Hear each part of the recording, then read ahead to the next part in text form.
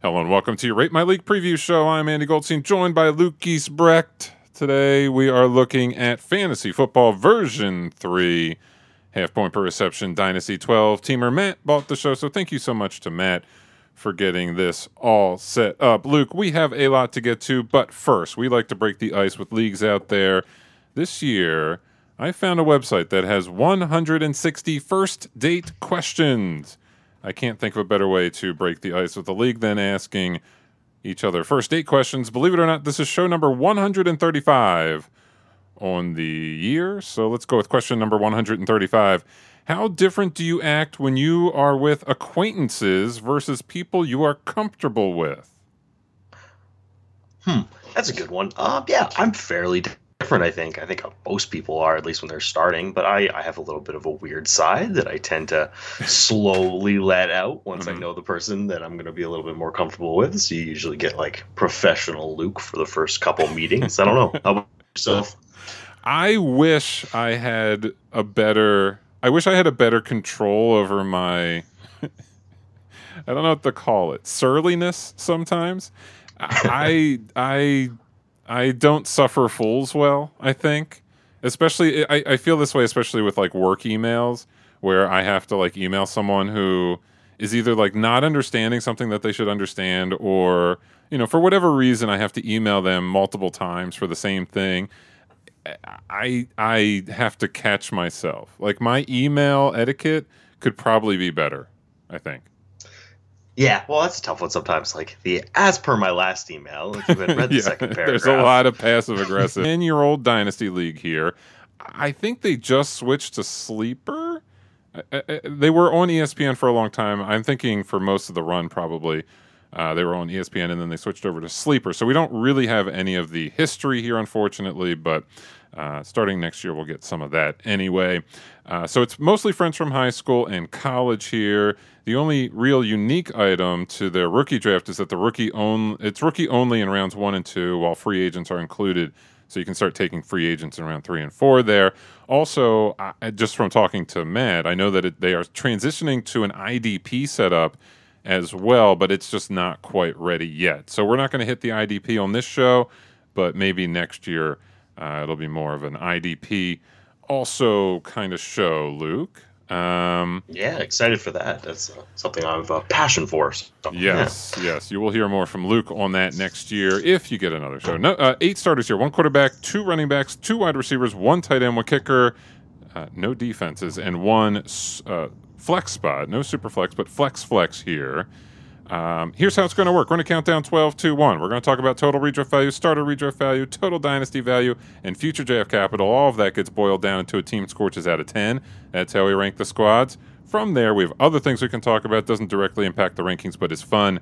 Nonetheless, trades. We'll definitely talk about some trades along the way here. And the 2022 draft class. Some interesting selections for sure. And helmet stickers. They're kind of like achievements or awards or badges. You get them for doing something good or bad or neutral. But if it's neutral, it better damn well be fun. And with that, let's get going. Number 12, B. Cork. And I think we have to pass it over to Matt real quick. Hey, guys. Really appreciate you having me on. Before I get into Brad's intro, I do just kind of want to restate a few of the things you guys said, because I know that was quick, and this is our first time doing this podcast. So just to be clear, they Rate My League has rated our teams from basically worst to best.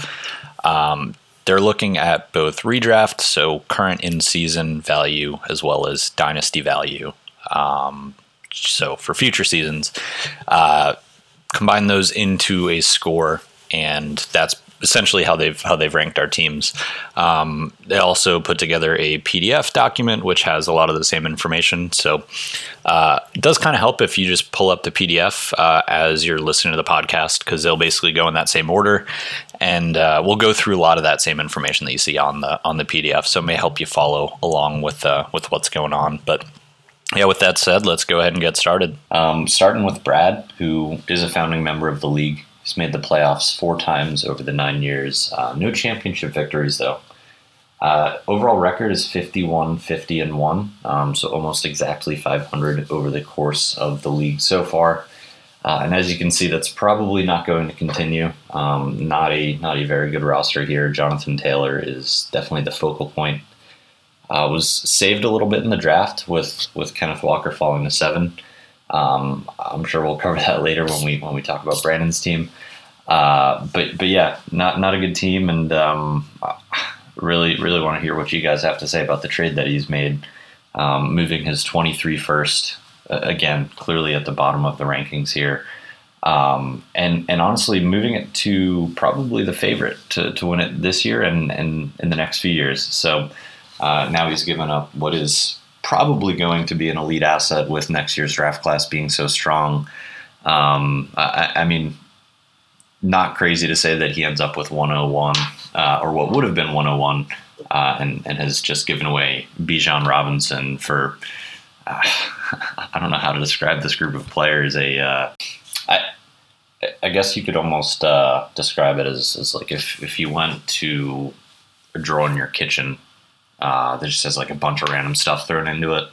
Brad was basically just going through Kevin's team, clicking on random players and firing out trade offers. But yeah, I mean he's really hasn't gotten anyone elite in return, and looks like he's just going to push himself to continue to be a team that goes 51, 50, and 1 over these first 9 years, making trades like this. So we'll pass it back to you guys now. Definitely go through the rest of the review of the team, but yeah, definitely want to hear what you have to say about that trade as well. Andy, back to you. All right. This team, number 11 in total redraft value, number 10 in starter redraft value. Average starter age is 25, so it's a pretty young squad here. They do gain dynasty value. It's not enough to bump them up from number 11, but they stay there. They do gain a decent chunk of dynasty value. A lot of that is Kenneth Walker. They get Kenneth Walker at 1.07. That's a pretty good value. Absolutely, yeah. We've done a lot of these over the entire summer. I think that might be the lowest I've seen him fall. I know just the way this rookie draft was coming out for a lot of teams, if you had any kind of running back need, which I think this team had a little bit of it, Big taking a quick peek in advance, yeah, that is just excellent value. You can never be upset about that. Yeah, coming into the draft here, they had Jonathan Taylor. That's a pretty good number 1, but outside of that, Antonio Gibson losing a lot of value this offseason, and Kareem Hunt has just been sitting around running back 30 for most of the offseason. So yeah, that second running back slot could certainly use a bit of an upgrade here. I mean, we can certainly debate the merits of building through running back when your team is number 11 in total redraft value, number 10 in starter redraft value. I think that, the modus operandi for most seasoned dynasty managers would be build through wide receiver, tight end, hit it if you can get a good young tight end, hit that too. But building through running back can be tough. And, I mean, we're looking at a team that has Jonathan Taylor, and they're still number 11 in total redraft value. Does that scare you?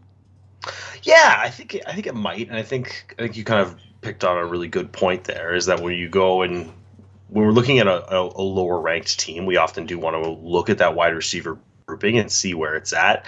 And looking at Gabe Davis, DeMonta Smith, and George Pickens, you feel like that's a nice kind of young core. But I really think we do need to talk about that trade that they made with Kevin Lake. They went out and got Gabe Davis, George Pickens, picked up Dak Prescott, their only QB on the roster as well, leaving them kind of middle of the pack with number 7.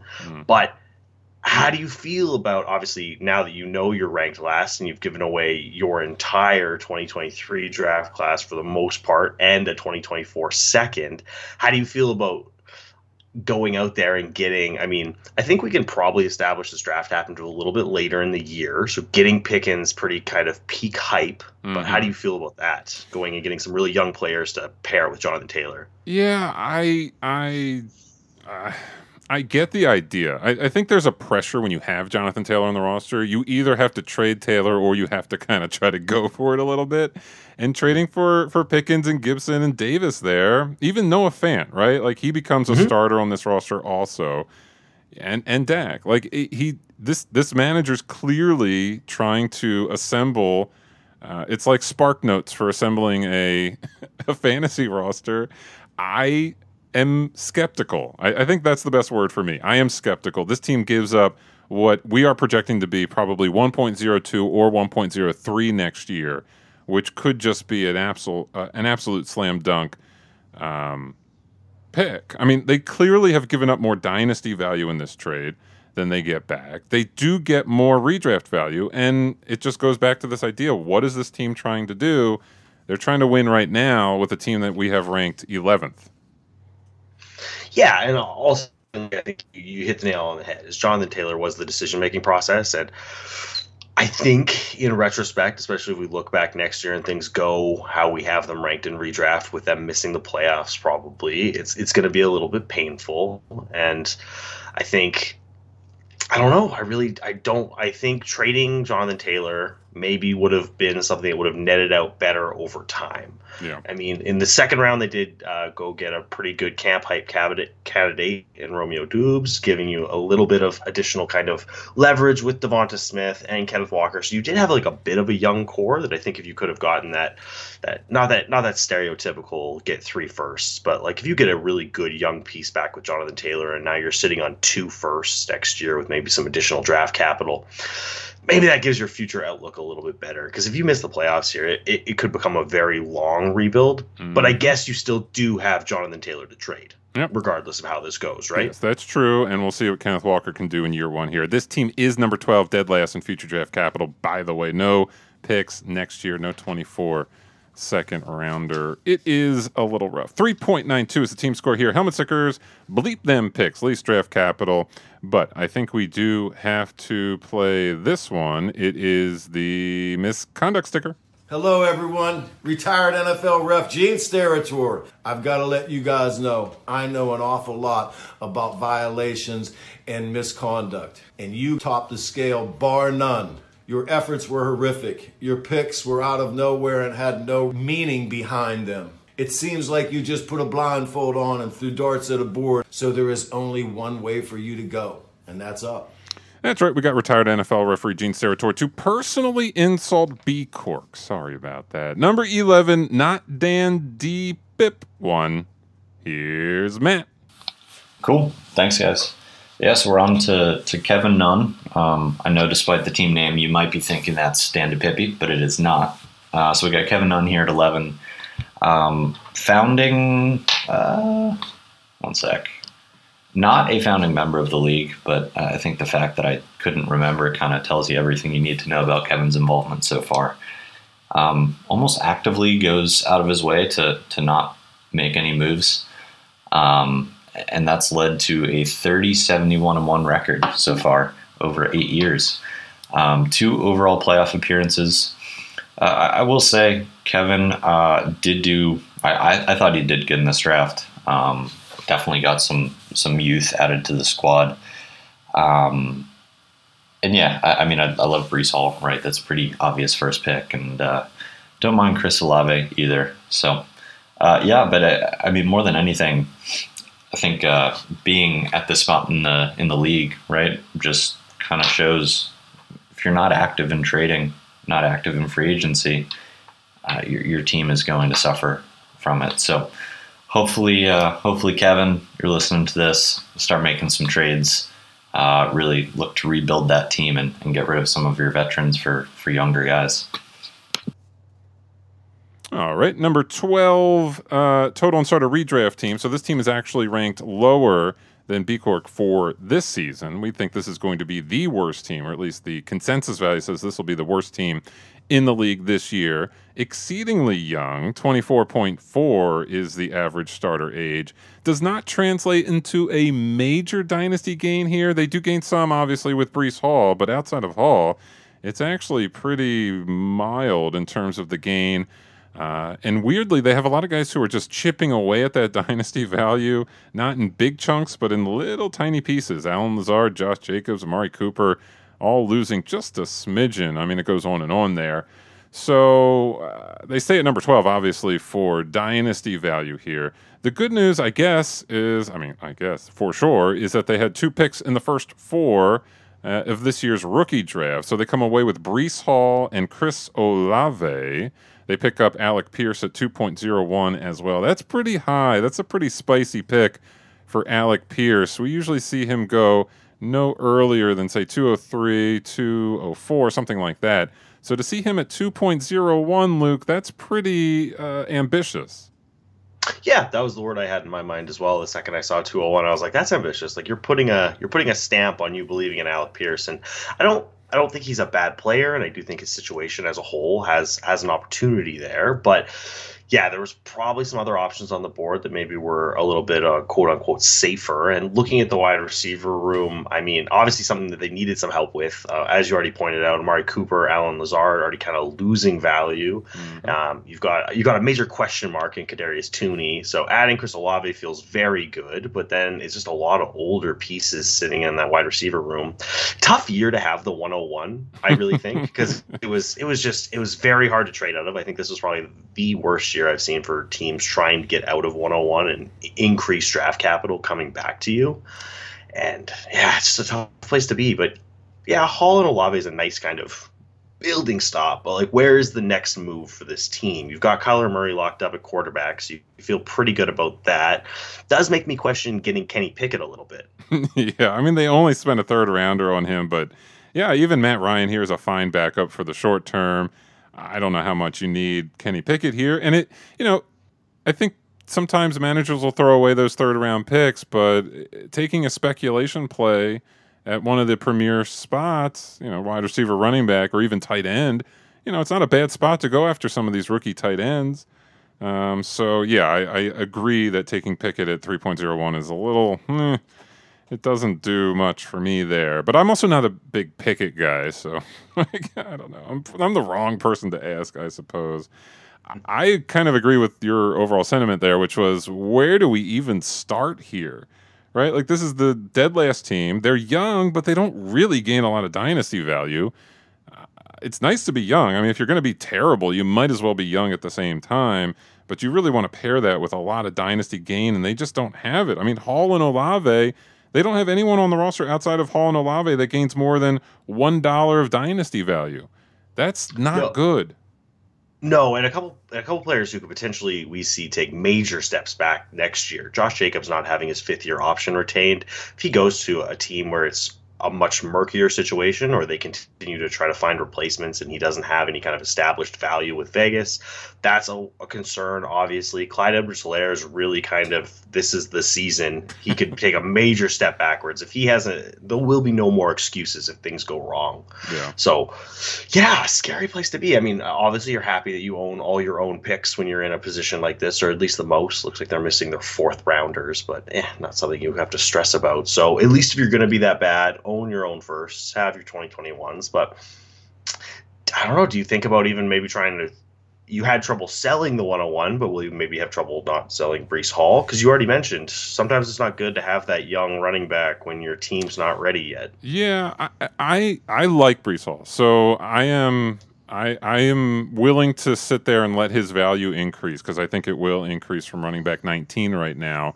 I know it's a little scary with him being on the Jets and dealing with Zach Wilson and all that, but I do believe in his talent. So yeah, I put Breece Hall on a different level sometimes. Like Jonathan Taylor was kind of the same way, where he was coming into a situation where there wasn't much around him, but his talent was just so pure that I believed in him. So I kind of feel the same way about Hall to a degree. I don't know if he's quite the same prospect, but I do like his talent level all the same. Tight end, by the way, number 12, dead last. As bad a tight end group as you will see. Brevin Jordan, Mo Alley Cox. There are some Mo Alley Cox fans out there, and Brevin Jordan fans. Some people think they're going to be very deep sleepers this year, but I don't like seeing them as the 2 best options on a team.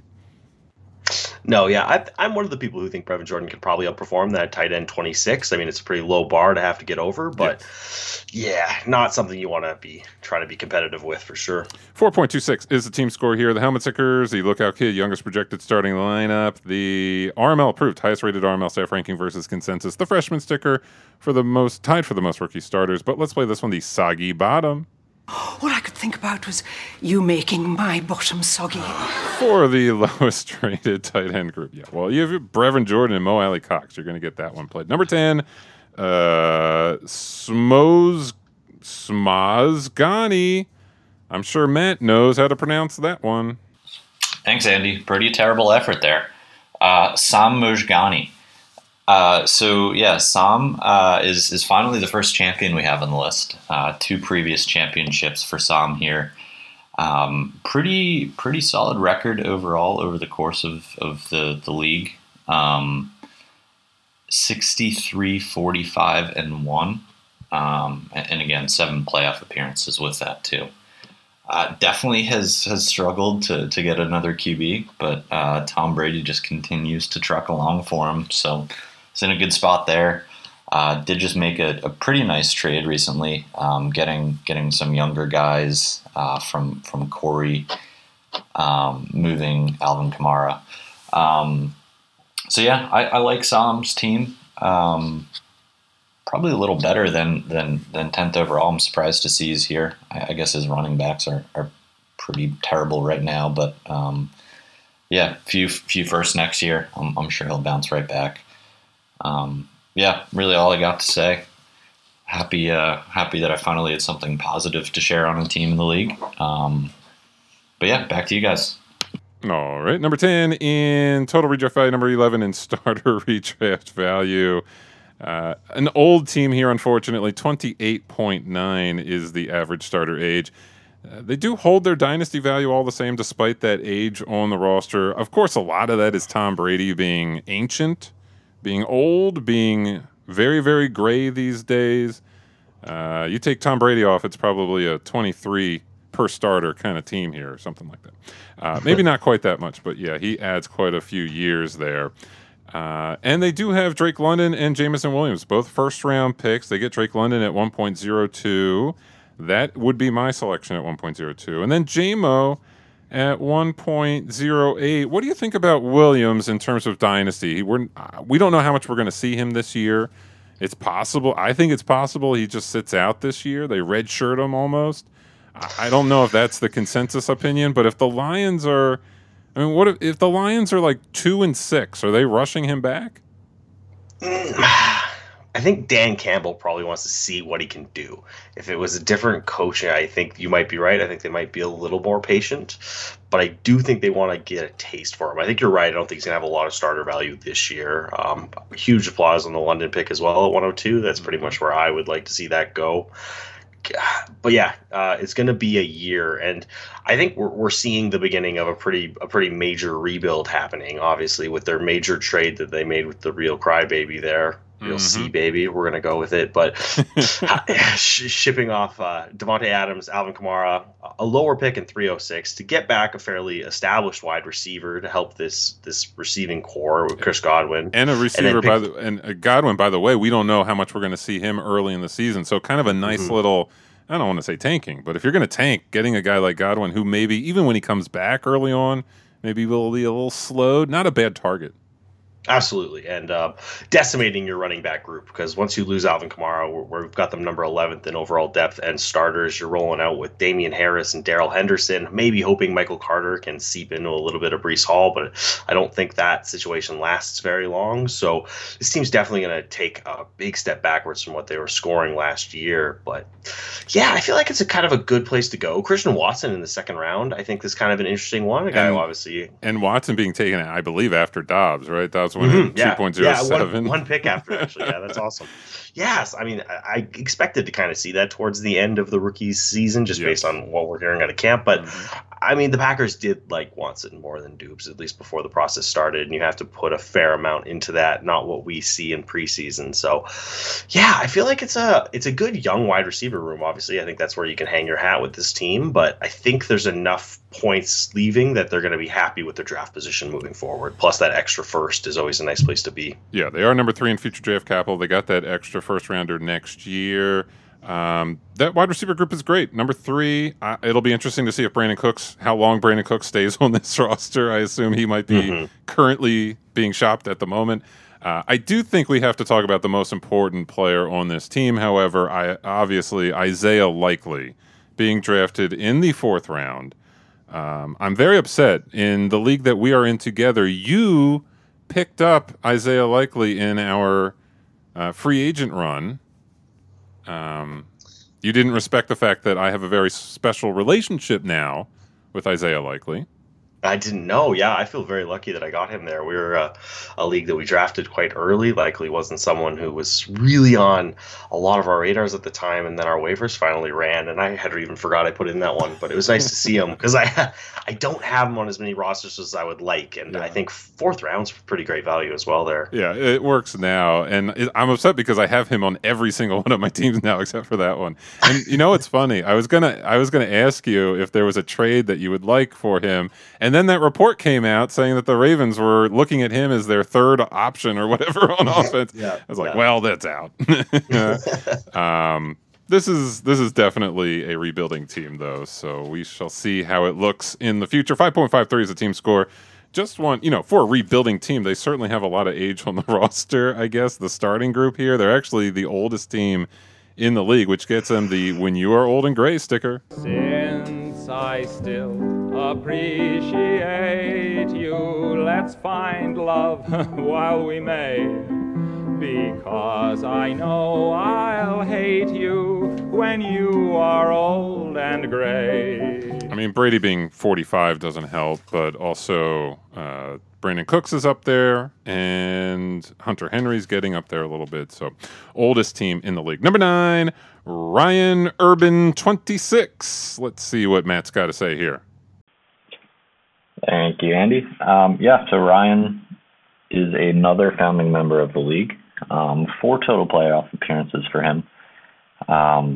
No championships for him yet, but coming in at 45, 56, and 1.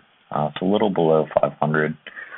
Finished in 10th last year, and of course was able to turn that pick at 1.3 overall into Treylon Burks, who I feel like he's been getting a pretty bad rap lately because of all the asthma stuff within camp. I don't know.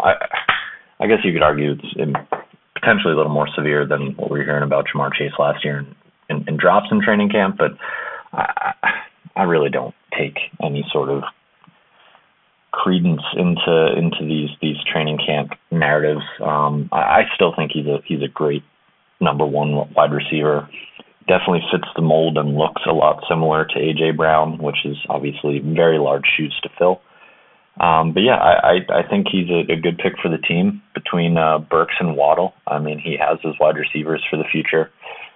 He has enough quarterbacks to actually play in a 3 QB league here. So I think really it's just the tight end and RB2 position that Ryan needs to figure out this year, and he's in a good spot. Back to you guys. This team is number 9 in total and starter redraft value. They have an average starter age of 25 flat, so on the younger side for sure.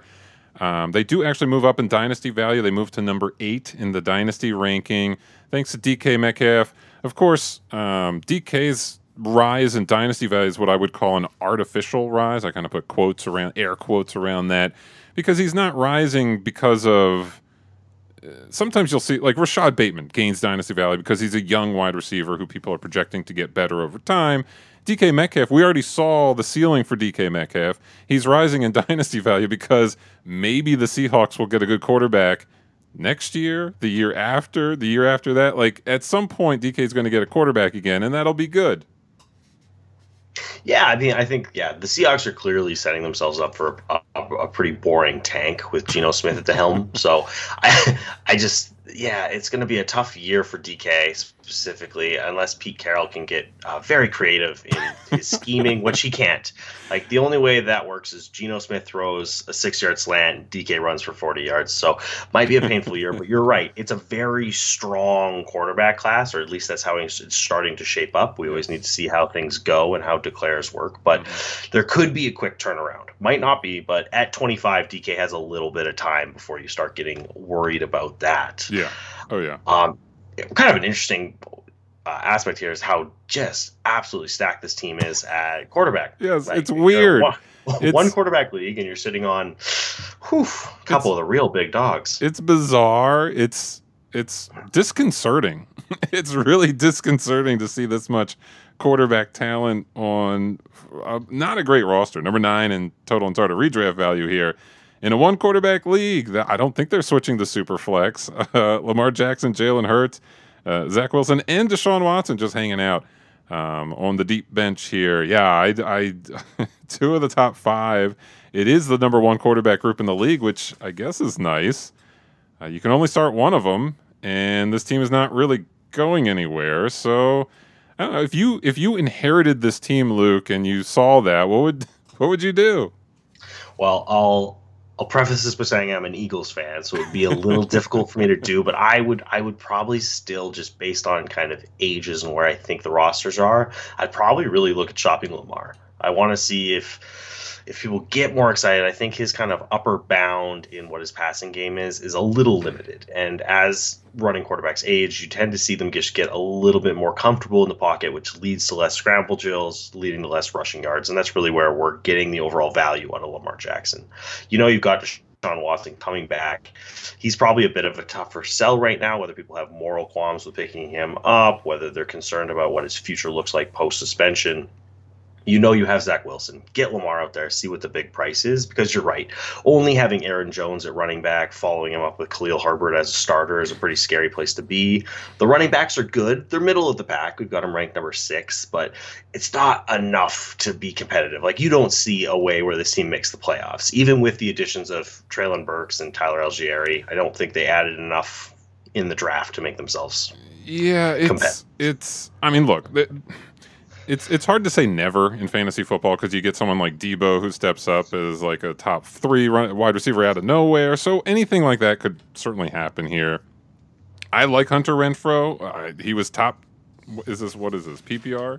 Half point per second? I mean, he was top 15 last year, so he's currently wide receiver 40. Like, I do think that there's a way for this wide receiver group to be sort of top 3 in the league. That would not shock me. Is that enough to get them to the playoffs? If they get really lucky. But it's all, to me, it's all moot, because at some point you want to see a manager who's going to take action and put his franchise in a position to do what it needs to do. And I see no evidence here that this manager has any momentum towards whatever it's got to be. There's no trading here. They have their future picks. They have their future picks intact. They had the third draft slot this year. They picked 3rd. They picked 2.03. They picked 3.03. They picked 4.03. I don't see. I mean, they got 4 quarterbacks who they should have 1 or 2. I don't know what is going on with this manager. I need to see something. I am scared for this franchise because I don't think this manager is doing a great job here. How about that? Putting a stamp on it. Yeah, you've been told. Mm-hmm. You got to make a move. You're right. You can't just watch it. You can't just watch those quarterbacks and be like, that's nice. This franchise is drifting into obscurity here. 5.78 is the team score. Just the Jason Street Award. You're a good man. You're what makes guys like me want to coach. For having the top-rated quarterback position. They sure do. Number 8, the real C-Baby. Here's Matt. C-Baby. Corey Owis. Another founding member of the league. Just 2 playoff appearances for him now since inception. Sitting at a 39-63 record. So definitely has not had a great history so far in this league. Excited to see him go for it though this year. Got the Derek Carr, Devontae Adams stack, which I love. Right? I mean, Devontae Adams is going to catch a buttload of touchdowns there. Kamara and Mixon. I mean, I don't know that there's many moral values in this locker room, but definitely good fantasy players, I suppose. And even James Conner rounding it out at the flex there. This is a good team. I'm excited to see what this team does this year. But yeah, I also made a trade to get Big Ben on the roster. So again, what sort of moral values are we trying to teach to these young players? You got Cam Akers, you got Trevor Lawrence. I just don't know that you're giving them the right mentors to succeed long term. But other than that, yeah, excited to see what happens. Really hope that this is your year, C baby. So we will see. Back to you guys. Okay, this team is number 5 in total redraft value, number 7 in starter redraft value. So even just looking at those metrics, Luke, you can kind of say the depth here has a little intrigue to it, with Trevor Lawrence as a backup, with David Montgomery as a backup. Running back 18 is a backup for this team. Cam Akers is a backup here. This is an incredibly strong, deep running back group, with the number 1 total value team and number 1 at starter value at running back. So that is where a lot of that bench strength comes from here. It's not coming at wide receiver, though, where Sterling Shepard is the primary backup. But overall, clearly, when you have Cam Akers and David Montgomery and Trevor Lawrence as backup pieces, the depth on this team is actually very impressive overall.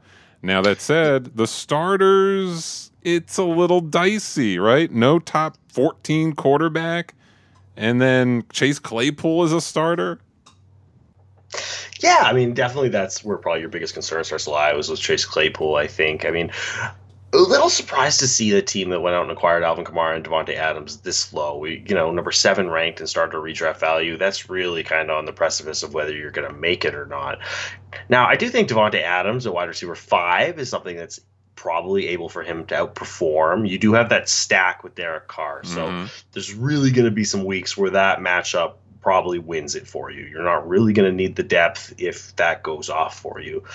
I think my biggest concern, it's got to be Chase Claypool. Like, you need a single more piece. I mean, tight end obviously is also a bit of a question mark, but I'm always okay with punting tight end. Like, Pat Freiermuth, I think, is going to give you enough to be competitive, but you don't really have like a kind of even a saucier option behind Claypool that you can get cute with. Like, you're not going to drop in AJ Green. You're not dropping in Sterling Shepard. Maybe Will Fuller lands himself somewhere, but we've been waiting on that. He's been waiting on that call for months. So it's and then I'm seeing a roster that needed some more churn the last couple of years. I'm thinking with Deshaun Jackson on the back end, Cole Beasley needs to make a move. You really need to get some young blood in there to kind of give yourself a little bit more. And obviously a team that doesn't use its draft picks all that often. Looking at the fact that they only had a second and a third this year, they're already missing their first in the acquisitions of Adams and Kamara, which I can laud you for that. That's definitely something that's pretty valuable. But do you think quarterback's a problem as well, or would you be happy enough with a very competitive running back stable with Carr and Lawrence? I like Carr. I think quarterback 15 is kind of crazy for him. I have him towards my top 10. And I'm optimistic as anyone about Lawrence breaking out, so I would be fine with this quarterback group in general. But consensus thinks differently. So, consensus has this as the second worst quarterback group. Carr's ranking is a little. I get it, because he just wasn't a touchdown guy last year. He only scored 23 touchdowns, and that kind of. If you're only scoring 24, 25 touchdowns as a quarterback, you're just not going to be in the top 10, I guess. But nearly 5,000 yards, I think those touchdowns can go up with Adams there. And Waller back, if he's back healthy, probably helps there also. I guess when I was looking at this before, I kind of was like, if I didn't see that Kamara-Adams trade, if this team was just like, if it was the same roster, but I just didn't know that trade happened, I would be questioning whether this was a win later team or a win now team, I guess, to a degree. But clearly with that trade, they are trying to go for it now. This is not a rebuild. They're not starting a rebuild. They are going for a win with a team that is number 5 in total value and number 7 in starter value. It's potentially not great. If it doesn't work, it's really not great. Yeah, I feel like I'm more optimistic. I feel like it's gonna get them to the playoffs, and I just ultimately you need to move one of those running backs to secure yourself a better looking wide receiver situation, both to insulate for an injury and just to kind of get yourself through what could be a bit of a disappointing season for Chase Claypool if things don't go the right way. Would you rather trade, like, if you could do a trade a Montgomery or a Cam Akers or something and get two kind of, I don't know, two wide receivers ranked somewhere between 35 and 45, or one receiver ranked sort of in the top 20, 25, something like that, which would you prefer? That's a really good question. I think I prefer more depth, and I maybe that's counterintuitive because we were just lamenting that they don't have enough starter firepower. But my target to move would be David Montgomery, I think, and then I'd be looking at maybe an older player with upside for this year and a younger player to give you maybe a couple more bullets in the chamber moving forward. Like thinking about a guy like Adam Thielen, someone who's a little older and is maybe sitting on a roster that doesn't quite need him or is a little bit interested in moving him. Get yourself some touchdown upside this year out of a wide receiver rather than a guy like Chase Claypool, who really is going to be fighting for whatever that kind of second quasi-looking receiving targets is from what could be a pretty messy offense at Pittsburgh this year. Makes sense to me. 6.05 is the team score here. Helmet Sickers, the tough crowd. This is our lowest rated team versus consensus. Sorry about that, but I'm rooting against you. I need you to fail. If this team does poorly, it makes me look good, and that's really what's important here. Me looking good. They also get the Al Bundy Award. That's why this scoreboard can only be named after one man. Al! 4 touchdowns in a single game, Bundy!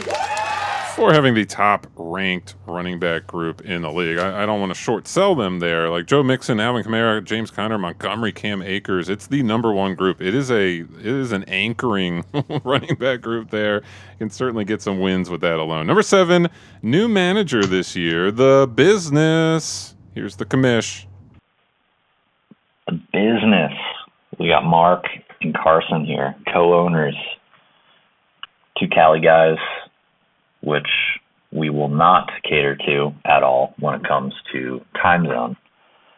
But I will say they came in hot in the league. Traded for Jamar Chase, giving up quite the package to do so, but went and got their guy. Really all they're missing is a tight end here, right? So they just need to figure out what assets they have left to get a guy. But yeah, otherwise definitely have a chance to compete in their first year in the league and really make their presence felt. That's all I got to say. Yeah, again, first year in the league, so we'll see what comes out of this. But yeah, excited for the business to join the fray here. Back to you guys. This team comes in at number 6 in total redraft value, number 4 in starter redraft value. 26.6 is the average starter age. So a kind of a prime age team here. Unfortunately, they do start to lose some dynasty value. They fall to number 7 in the dynasty rankings, with Henry and Allen both losing double-digit dynasty value here. This team made an interesting trade. It's not reported here. I guess it came before they switched over to Sleeper. But they ended up trading Patrick Mahomes, their 23 first, and Darren Waller. They picked up Jamar Chase and the 2022 pick number 10, which turned into Sky Moore.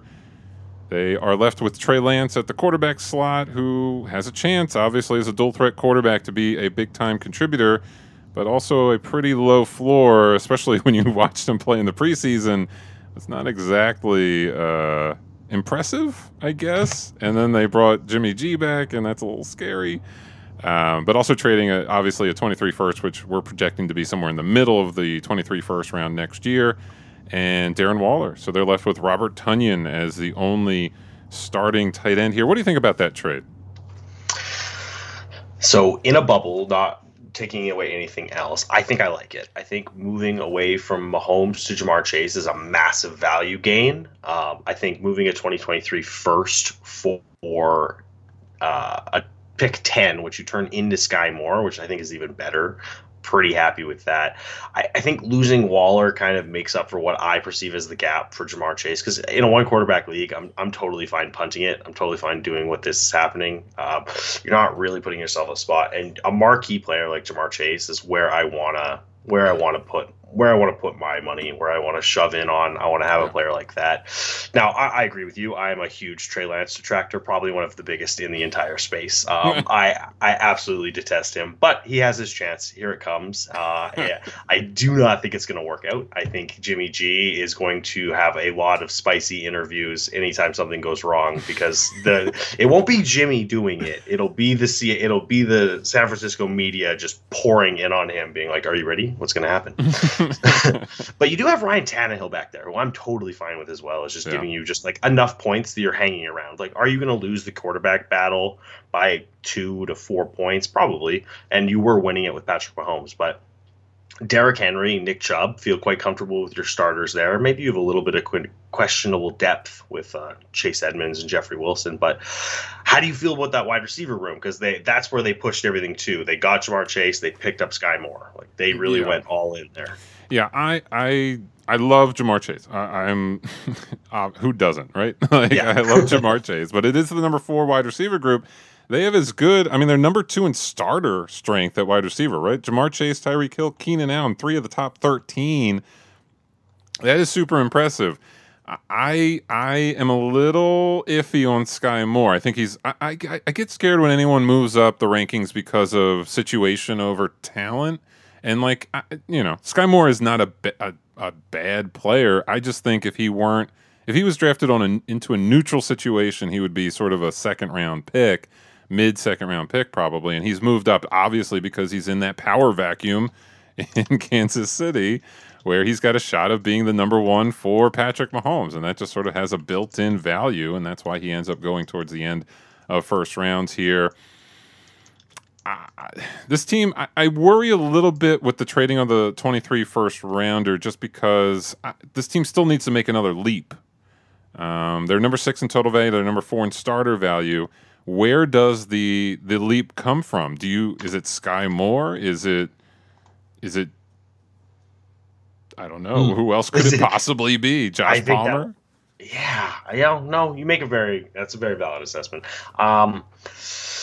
Moving forward, there's not a lot of places to go where things are going to really jump up. You're going to start losing value in your older players. I mean, Josh Palmer would be a guy maybe have a little bit of excitement about, but that is really it. So obviously we could both be dead wrong. It could come from Trey Lance. Trey Lance could just sky up and become the next kind of running back who plays the quarterback position, which is all we really want in fantasy if we're trying to establish advantages. So that is a place to be, but I'm fine with getting rid of Waller. I think Tunyon being your replacement's a little bit questionable, but I think between Tunyon, Logan Thomas, and Dan Arnold, I do actually think one of those guys will probably be serviceable.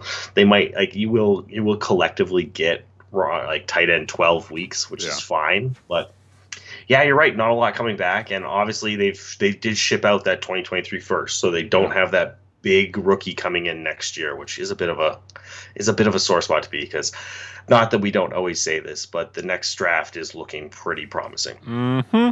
Yeah, I think the worry here is that this team is going to be on the treadmill where they are constantly sort of that last team in, one of the last teams into the playoffs, or maybe the first team out of the playoffs, and with no pick next year in the first round, it's really tough to see how this team makes that jump to being a true contender. 6.14 is the team score. Let's play this one, the Tumbleweed. For having no other stickers. How sad, how boring. Number 6, Shroom Farms cousin. Matt, take it away. Thanks, Andy. Yep, so we got my cousin now. Has 2 playoff appearances since he's joined. Was not a founding member, but has been in for quite a few years now. Posting a 35, 53, and 2 record all time. I will say, for how high John is in the rankings, I don't really know that I like his team how it is. Clearly a team that needs to decide what they're doing. Being this high up, you got to take advantage of the value you have and either go all in, get some help at wide receiver, take advantage of those running backs, or trade the running backs, build for the future. Adam Thielen, Elijah Moore, Robert Woods, I just don't see those 3 cutting it, especially when we look at some of the teams that are coming up after this. So definitely need some help at QB too. So to me this is a team that should be selling their running backs. But pass it over to you guys and hear what you have to say. Number 7 in total redraft value, number 6 in starter redraft value here. This team has an average starter age right smack dab in prime territory of 26.6. They are a dynasty gainer, a very slight dynasty gain here. This team actually does move to number 6 in the dynasty ranking, but more because teams are falling away behind them. This team basically holds their dynasty value here. Basically, every overall metric, Luke, for this team is boring. Number 7 in total redraft value. Number 6 in starter redraft value. Right smack dab in the middle. Dynasty value, smack dab in the middle. Future draft capital intact, right in the middle. The only thing that's actually not boring here is the roster itself, where they have the worst quarterback group in the league. Dead last at quarterback with Tua and Mac Jones, and they picked up Malik Willis in round 3 here in this year's draft. They have the worst wide receiver group in the league. No top 30 consensus wide receiver on the roster. Elijah Moore, Adam Thielen, Robert Woods, Russell Gage. It gets iffy. On the flip side, a very strong running back situation with Christian McCaffrey and Najee Harris leading the way. It's the number 4 running back group in the league, and Mark Andrews, Mike Gesicki. It's the number 2 tight end group on the way in the league. I have whiplash from looking at this roster. Yeah, it's surprising, isn't it? Like you would assume based on where the numbers are going, and I think it's more of just a collection of the situation. Obviously, the aging of that wide receiver room is a little scary. Could fall off very quickly. You're hoping Elijah Moore takes that step forward. Obviously, was a dynasty riser this year, and if he can continue that trajectory, which he has the ability to. But again, Jets are a little scary. We're not entirely sure how we feel about Zach Wilson. He now has a lot more target competition than he did last year. We'll see how that goes. But yeah, that running back room automatically makes you competitive, right? Christian McCaffrey, Najee Harris. You're arguing for the running back 1.5 PPR, going back and forth all season. And if Cordell Patterson gets closer to what he did last year than the current consensus running back 36 ranking, yeah, this could be the number 1 running back group in the league. Yeah, honestly, Cordell Patterson's probably been my biggest beef with the consensus rankings all offseason is just the entire discounting of him. Like he was just going to get thrown back to just being a wide receiver who doesn't get anything because they drafted Tyler Algieri. It was just a very confusing one to me. And like obviously, I think we're all in agreement that the Falcons are probably going to be a very bad team this year. Yeah, probably looking at about 4 wins at max, but that's fine. He will catch enough passes in a half PPR league that I do think having him marked off as a flex starter is probably accurate. I do think you maybe do start Patterson over Robert Woods a fair bit, but see how things go. At least you have the insulation in depth with Woods, and I don't know. I feel pretty good. I mean, normally I'm not excited about having a tight end advantage, but when it's Mark Andrews, you can feel pretty excited about it. That gives you a huge advantage of the position, and it's kind of a blanket rubber stamp you put on Christian McCaffrey teams. But if he's healthy, you're winning a lot of games. Yeah, it's the obligatory Christian McCaffrey, if he's healthy, the disclaimer, right? If he's healthy, this team can be pretty good. No 22 first rounder this year. They did pick up Zamir White, who's one of my I like that guy. He's one of my guys, I guess. It's a little earlier than we usually see him go, 2.11. But I still like him, so I'm not gonna yell too much about it. But otherwise, yeah, this is I want to sink my teeth into a little bit more here. Again, I feel like this manager is I feel like we are, especially if McCaffrey falls off, this team is kind of dead in the water. So I would like to see a little bit more urgency with a team like this, where maybe you have 1 or 2 years where McCaffrey, I wouldn't even bank on a second year for McCaffrey. At this point, I'm living year to year with McCaffrey. I would probably either, I would dive in or dive out. I would do something with him. No, I completely agree with you. And I think the thing when you talk about McCaffrey is you have to talk about Najee Harris's age, is the fact that he is 25 going into this season. He's going to be a fairly old running back. Now, obviously doesn't have the carry, so it really depends on whether you describe to whether it's age that matters and is why running backs fall off early, or if it is truly the fact that once they kind of start hitting those like mythical 10,000 carries over their career, like what you described to. But I would be a little bit concerned as well, but I think I'm more comfortable with the quarterbacks than a lot of people would be. I think Tua has an opportunity to really take a step forward and give you some good high upside. And if you don't want to take the risks, you think you have the advantages of the other positions, Mac Jones offers you that just kind of very low end safe, just safe vanilla scoring that'll keep you not disappointed. So how do you, outside of just saying trade your first and go get something, what else do you do? Do you try to capitalize on Christian McCaffrey and try to turn him into two pieces that make things more interesting but give you the same kind of points? Yeah, I think if I were the manager here and I made the decision I'm going for a win this year, I think it would have to be future draft capital. I would not feel comfortable. I mean, my trump card at this point would be McCaffrey, a healthy McCaffrey. So if I trade him, one step forward, two steps back there, I would probably be looking to trade future draft capital and see if I can package Zamir White in there. Maybe someone like Zamir White. I might hold on to him a little bit because I think he will increase in value over the course of this year. But yeah, somewhere around the playoff time or wherever the trade deadline is, I'd probably be going for it a little bit if I wanted to do that. If I'm being honest, I would probably be rebuilding. Number 5 or 6.15 is the team score here.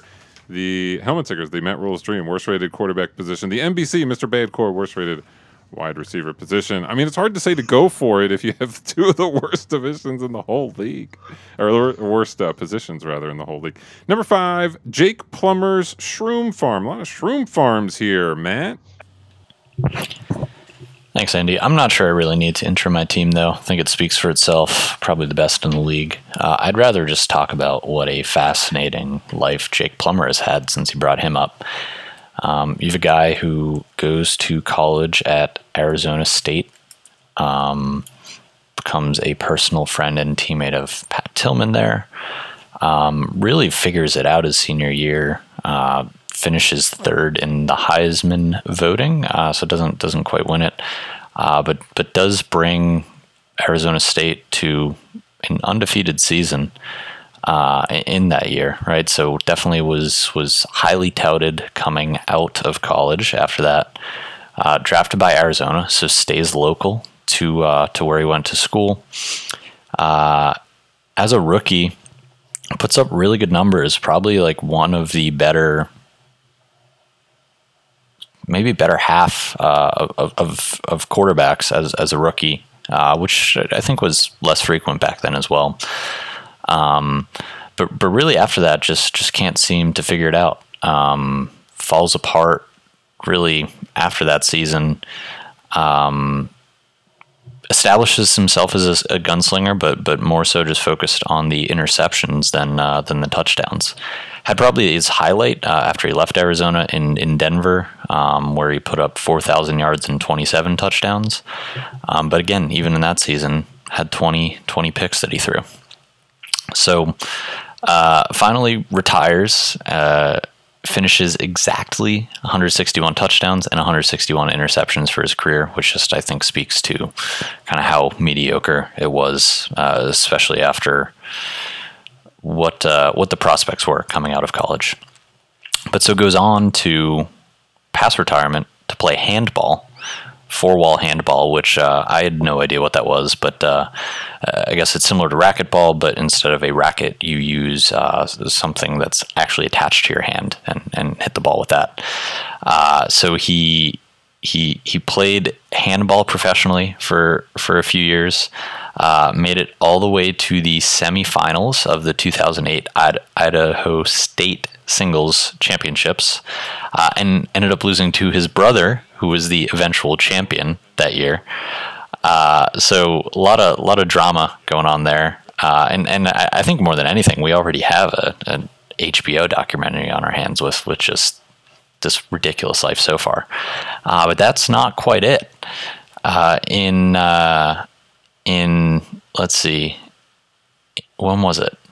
In 2019, he basically goes off the grid. He was kind of off the grid since he retired, but really went off the grid and opened his own mushroom farm.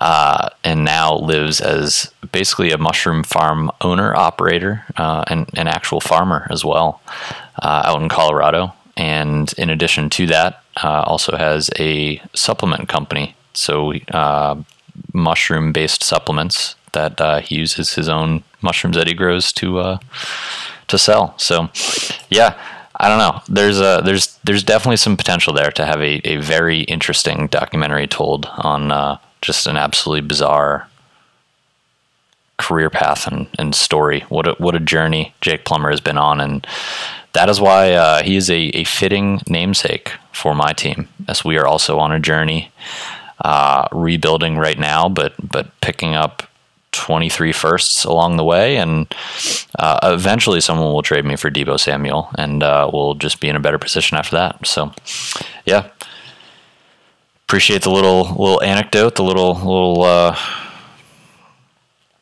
transition here to talk about Jake Plummer. But let's get back to Dynasty Fantasy Football. What do you say?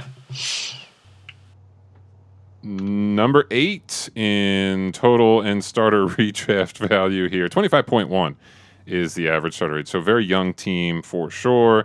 You would expect to see more dynasty growth from an average starter age like that, but they're only gaining $19 here. And most of that is actually from Kyle Pitts himself. Other than that, not really doing much of anything in terms of dynasty movement here. The good news is this team is the number 2 future draft capital team. They have, what do they have? 3 2023 first rounders.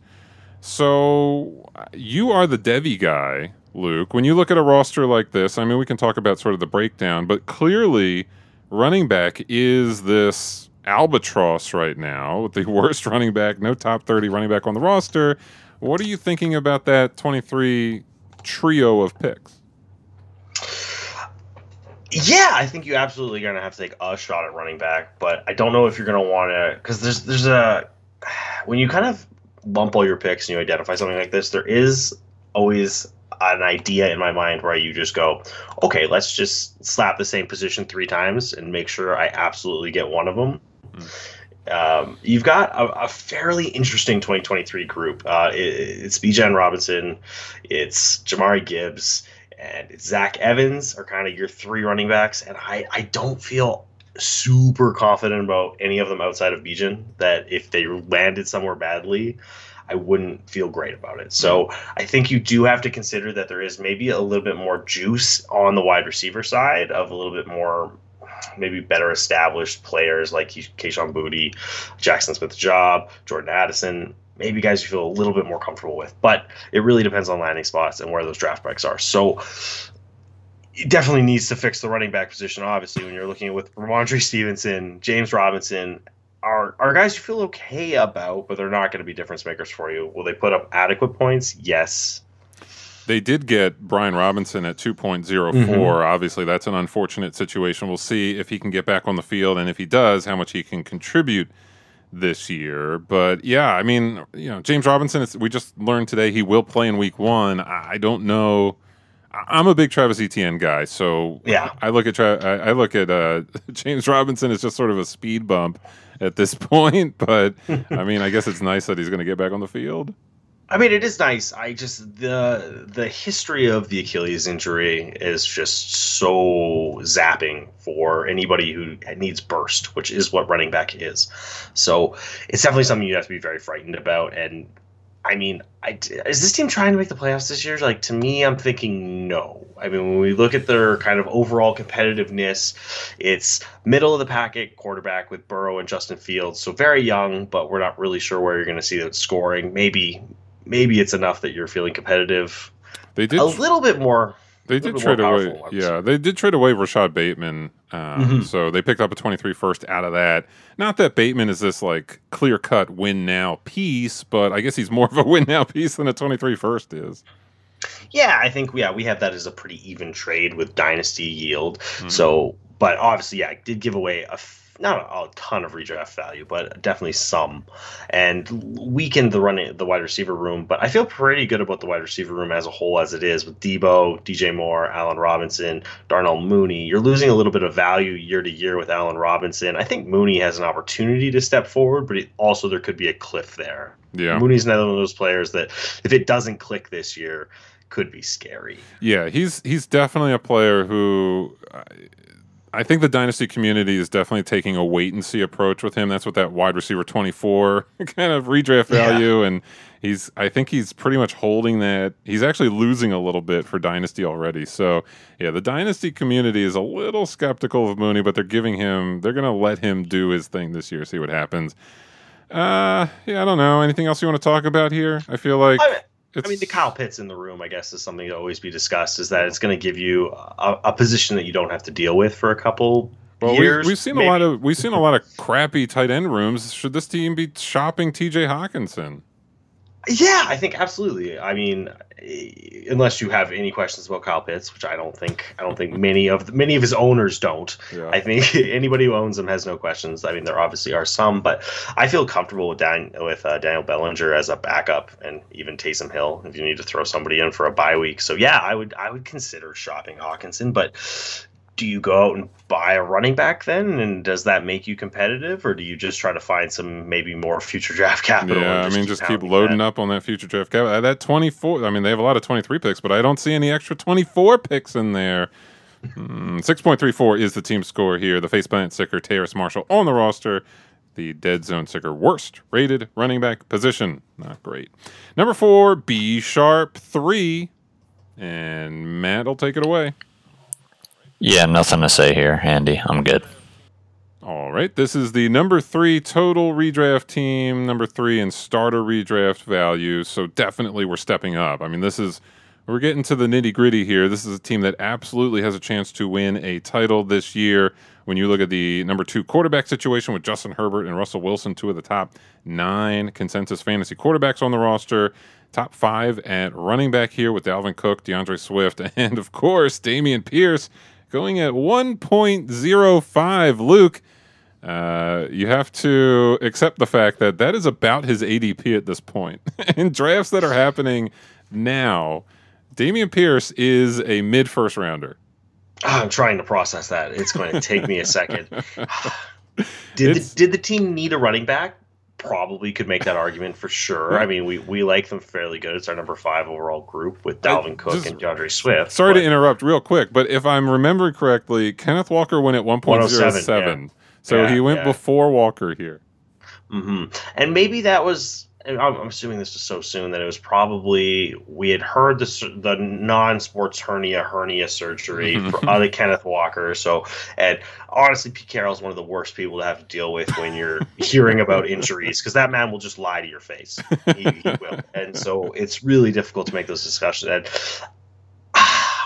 And as you said, I'm a Devy guy. So Dameon Pierce has been in my zeitgeist for a while. He was never impressive at Florida. A lot of defenders will make the arguments that Florida never properly used him, didn't really give him an opportunity to be a bell cow. But if a person never had an opportunity to be a bell cow, we're now just projecting that on a very bad Texans team, he's going to just waltz in and be the guy. I have some questions. Yeah, it's not normal. It's not the usual. I will say there's been some precedent. I mean, recent memory, we saw Antonio Gibson come in and he barely got any carries at all in college. And he has not been a dominant force in the NFL, but I think he's put up 2 top 15 running back seasons so far.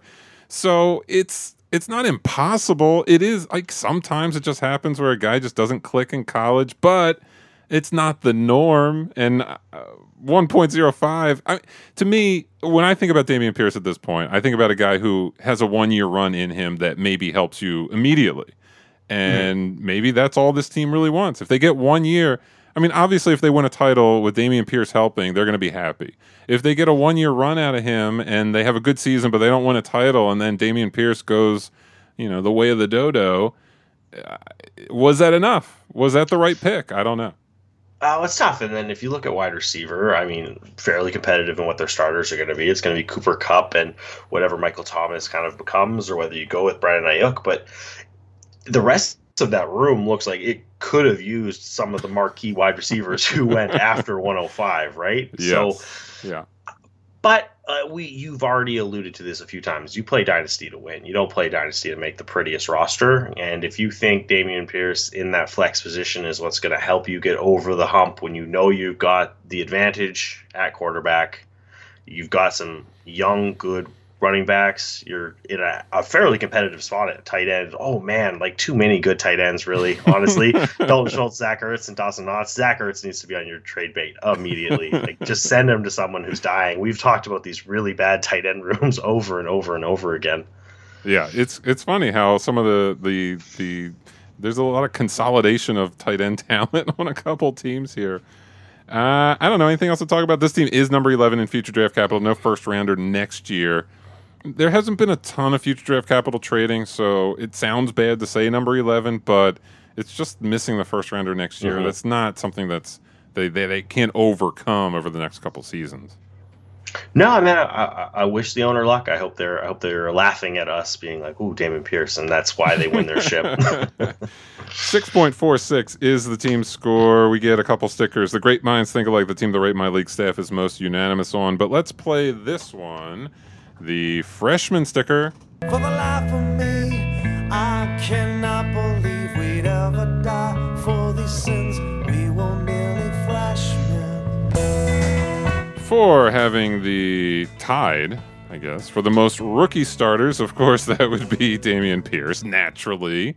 He has jumped up to running back 27. The joke, Luke, I always say with Derek, who is the other co-host, whenever we do these shows so often that we see the value change in players, and it's just sort of, it stands out. Dameon Pierce, every time I update, he gains value. He goes up the rankings every single day. It's pretty crazy to see how he's already a top 30 guy now. Number 3, Paul Sminis, I guess. Small Sminis. Matt? It's a dick joke, Andy. He's talking about having a small penis.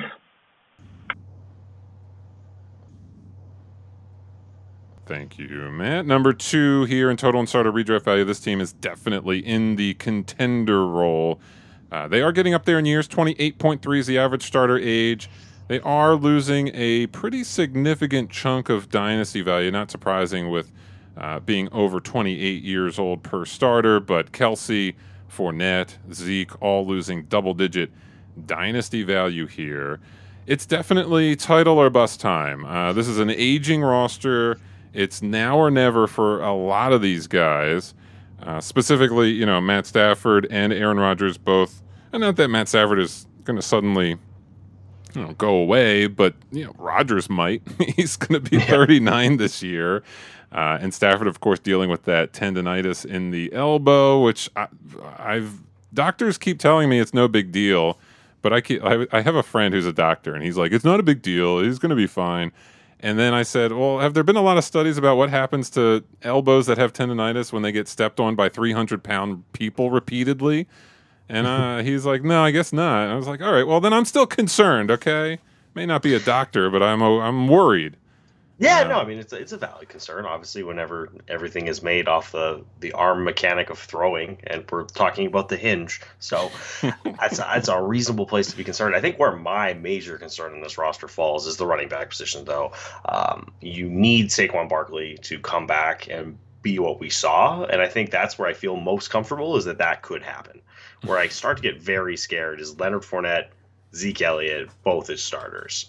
We're starting to hear rumblings, and obviously until the pigskin hits the gridiron and we actually see what happens. But the idea that Leonard Fournette and Zeke Elliott see their carries pulled away from them a little bit and is something I'd be very, very worried about. And I think they were probably worried about it as well, trying to get Isaiah Spiller at 209, which I think is pretty good value. Spiller's a guy I was very excited about. Didn't quite get the draft process going the way that they would have liked, and have fallen a long way from where they were starting in the drafts earlier this summer. So maybe good value there, but not something that's going to give you much help this year. Yeah. Do you think that they're strong enough at the other positions that their kind of questionable fallback with the running backs is enough?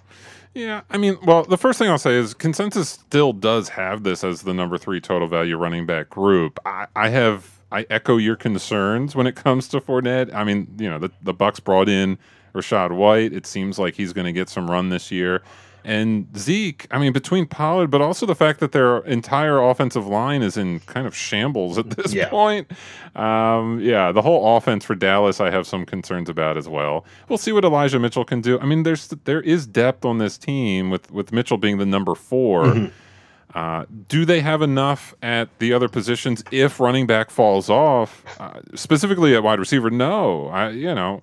They have two guys. They have A.J. Brown and Terry McLaurin, and after that, they go 6 weeks without DeAndre Hopkins. They go, I don't know what to expect from Tyler Lockett with Geno Smith at the helm.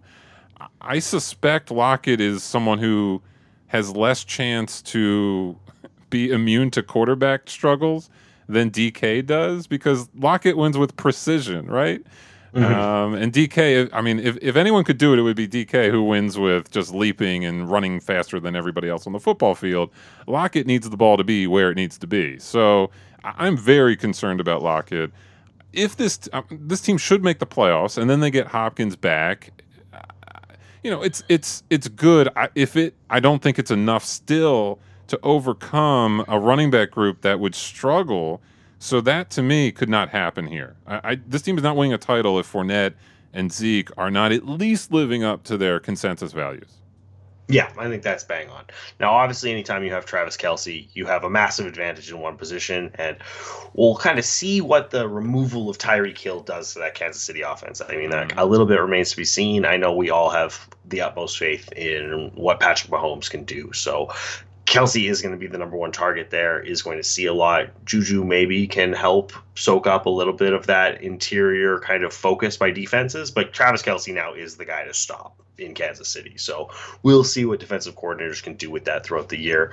And then I think having Dallas Goedert as some depth on your bench is obviously a pretty great place to be, but does he ever slot in as a starter here? Probably not. No, it's not tight end premium. If it were tight end premium, then yeah. 6.87 is the team score. Helmet Sticker, the Brian Murphy Award, top-rated tight end position. The Agree to Disagree, the team the Rate My League staff is most divided on. The Con Air sticker, Jordan Love on the roster. Number 2, Mango Pattis. Here's Matt. Wow, I think you're almost over on getting these names. Vince Patty is up here, number 2. Has 2 championships, and just unexplicable what happened last year with this team. Very clearly was trying to do everything in his power to play for next year. Traded away all of his running backs, captured a bunch of future draft picks in this 2022 class, and then miraculously still pulls out the victory, which is just like, it's just embarrassing for the rest of us, honestly. But yeah, that was Vince's second win in the league. So starting to establish some history of sustained success here. 56-41 and 1 all-time, and 4 playoff appearances. So 4 playoff appearances, but 2 championships. That's pretty impressive.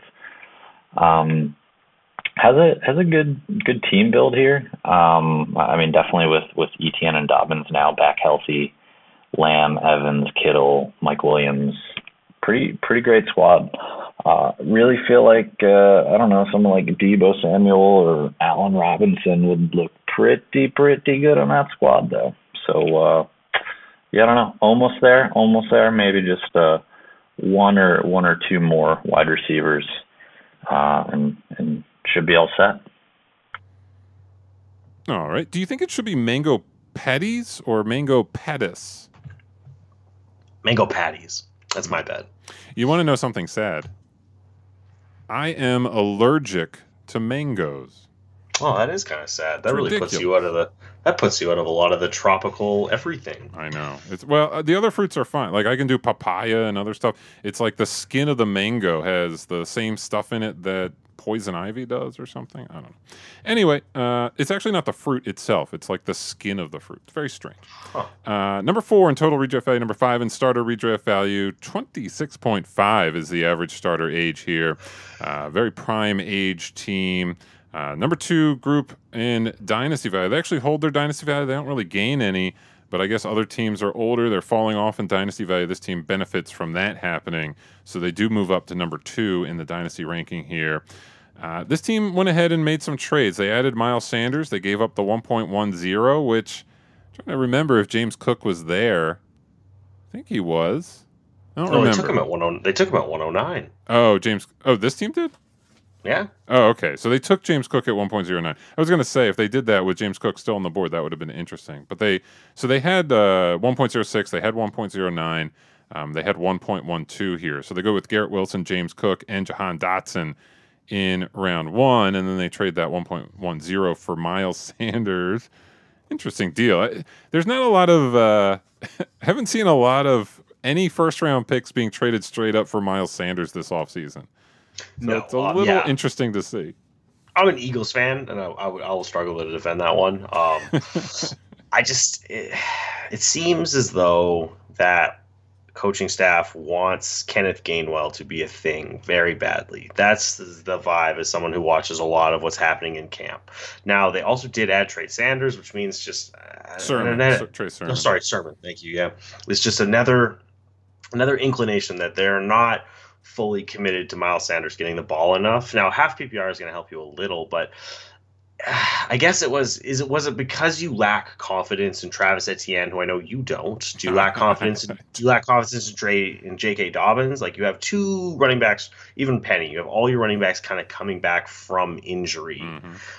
Is that where the concern lies? You draft James Cook, and then you pick up Miles Sanders, and you think those are my insurance plays instead of trying to pick somebody up who might help you? Yeah, I mean, that would make sense to me. I that seems like the logical leap to sort of take there. And at the same time, they're probably looking at their wide receiver group and saying, we're the number 2 wide receiver team in the league. CeeDee Lamb, Mike Evans, Mike Williams, Marquise Brown, Garrett Wilson. I still get Garrett Wilson at 1.06. What am I going to do? Keep taking wide receivers that aren't going to play for me? No, it's totally fair. So, yeah, I get it. Can you get like a 23-second tacked on to that Miles Sanders deal? Yeah, I think that maybe been the kind of juice that helps it, right? Just something. Like, okay, you got Miles Sanders, but make the deal even at least.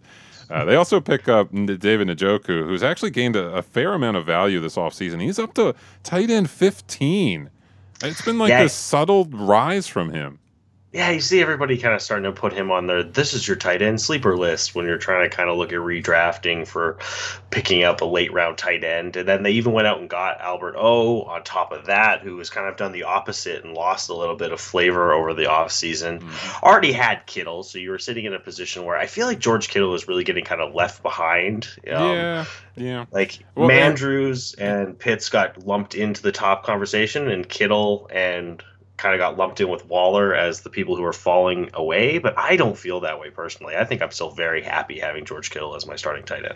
Yeah, I like Kittle. I do. I wish they could just get a real quarterback who could throw the ball to him, because Jimmy G would sail passes over the middle, and Trey Lance is like throwing them 5 yards to the left or right of him. I just wish he had a quarterback who could just throw him the football. It'd be great. But I believe very much in George Kittle's talent level. I just wish the situation was a little cleaner there, I suppose. Yeah, it'll be interesting to see what Albert Okwuegbunam does. I practiced that name for a long time. Good for you. Say it as much as I can. They also picked up Velus Jones in round 4. I don't know if he does anything for you. I guess he doesn't really do anything for this roster, but... I mean, the only thing he does for me is he's like a new case study on what the college football landscape looks like with players staying longer. Mm-hmm. That's really what I want to see. I want to see if these older prospects are just going to flame out like they used to, or if we kind of have a new ecosystem in college that things are allowed to incubate longer. That'll be the interesting part there. But we followed the tradition of not really talking about Josh Allen, because what are you going to say? He's good. He's here. Yep. Great. 6.92 is the team score. Helmet sticker. The tumbleweed, no other stickers, which brings us to the top-ranked team, Kevin Lake. Matt, what do we need to know about Kevin Lake? Thanks, Andy. Made it to the top. Kevin Lake, I don't understand what happened here. So Kevin joined 2018, so really 3 years. 1 playoff appearance, 19, 20, and 1 overall record. But I don't understand when this team just got so good. I'm looking at the initial roster that he took over. Again, end of 2018, this was the team. Eli Manning, Royce Freeman, Ito Smith, Keenan Allen, Emmanuel Sanders, Benjamin Watson, Stephon Diggs, Broncos defense, Tyreek Hill, Michael Crabtree. Really no one, right? You have, I mean, other than obviously Tyreek, Keenan Allen, Stephon Diggs. So 3 wide receivers. By the 2020 season, it's Eckler, Gibson, Diggs, Jefferson, Miles Sanders, Christian Kirk, Devin Singletary, Michael Pittman, A.J. Dillon, Gabe Davis.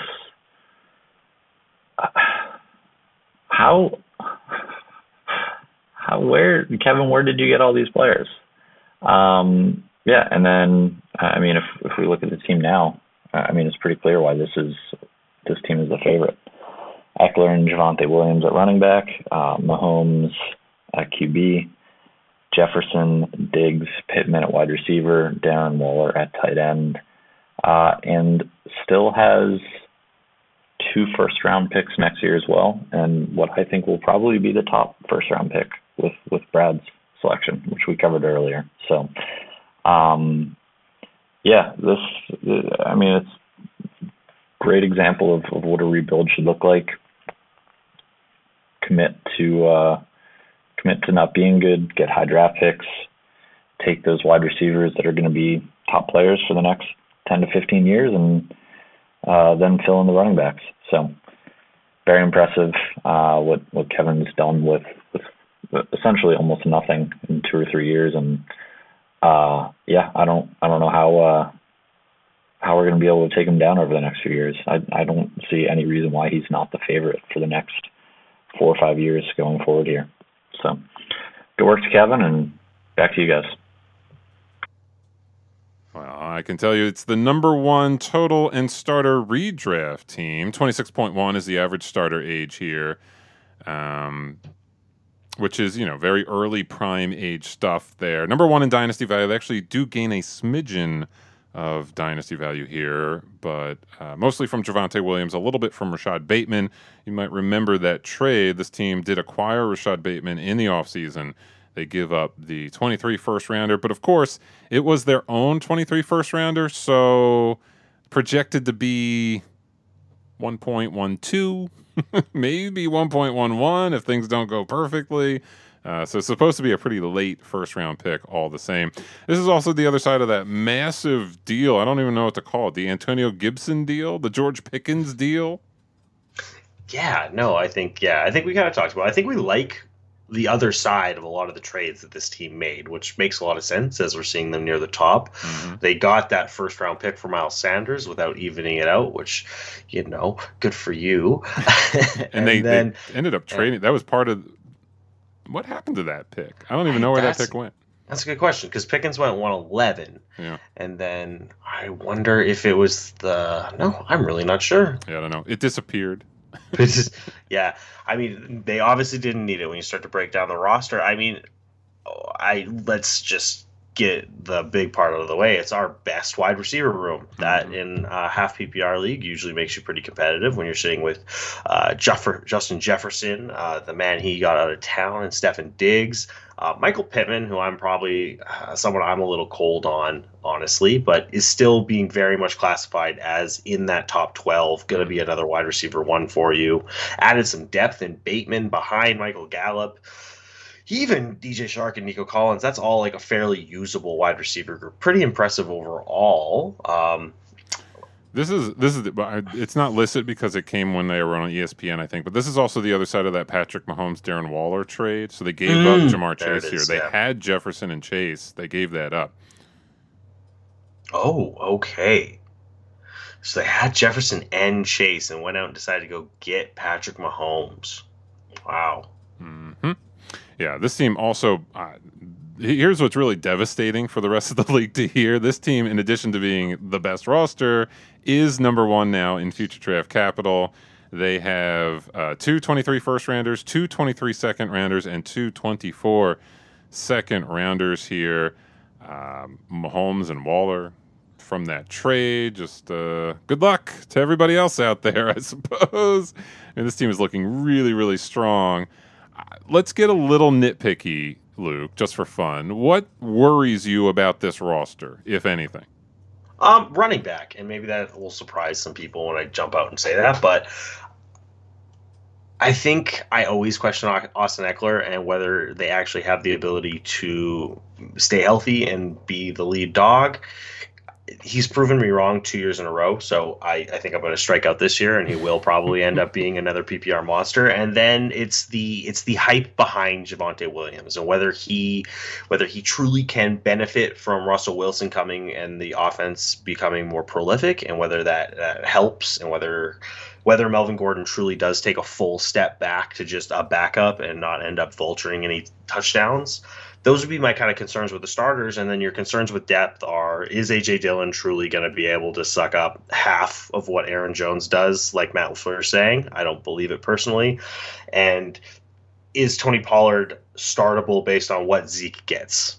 How do you feel about the kind of questions in that running back room? Are they questions, or are they just kind of trying to find something wrong with a monster team? Yeah, I mean, I think it's a little bit of both, but yeah, they're legit concerns there. I mean, Austin Eckler, I've never been the biggest Austin Eckler believer, but he's proven me wrong too. So, but at the same time, he's never been 27 before, and now he is. So we'll see how he does with another year under the belt. And a couple of years ago, he was banged up, if I remember correctly. So, it'll be interesting to see how he does respond to a season where he had 276 touches, because I don't think he's ever had that kind of workload in the NFL before. And sometimes guys don't always respond well when the workload goes up. The next year can be an issue. So I'm not predicting that. I'm just saying it's at least a question there.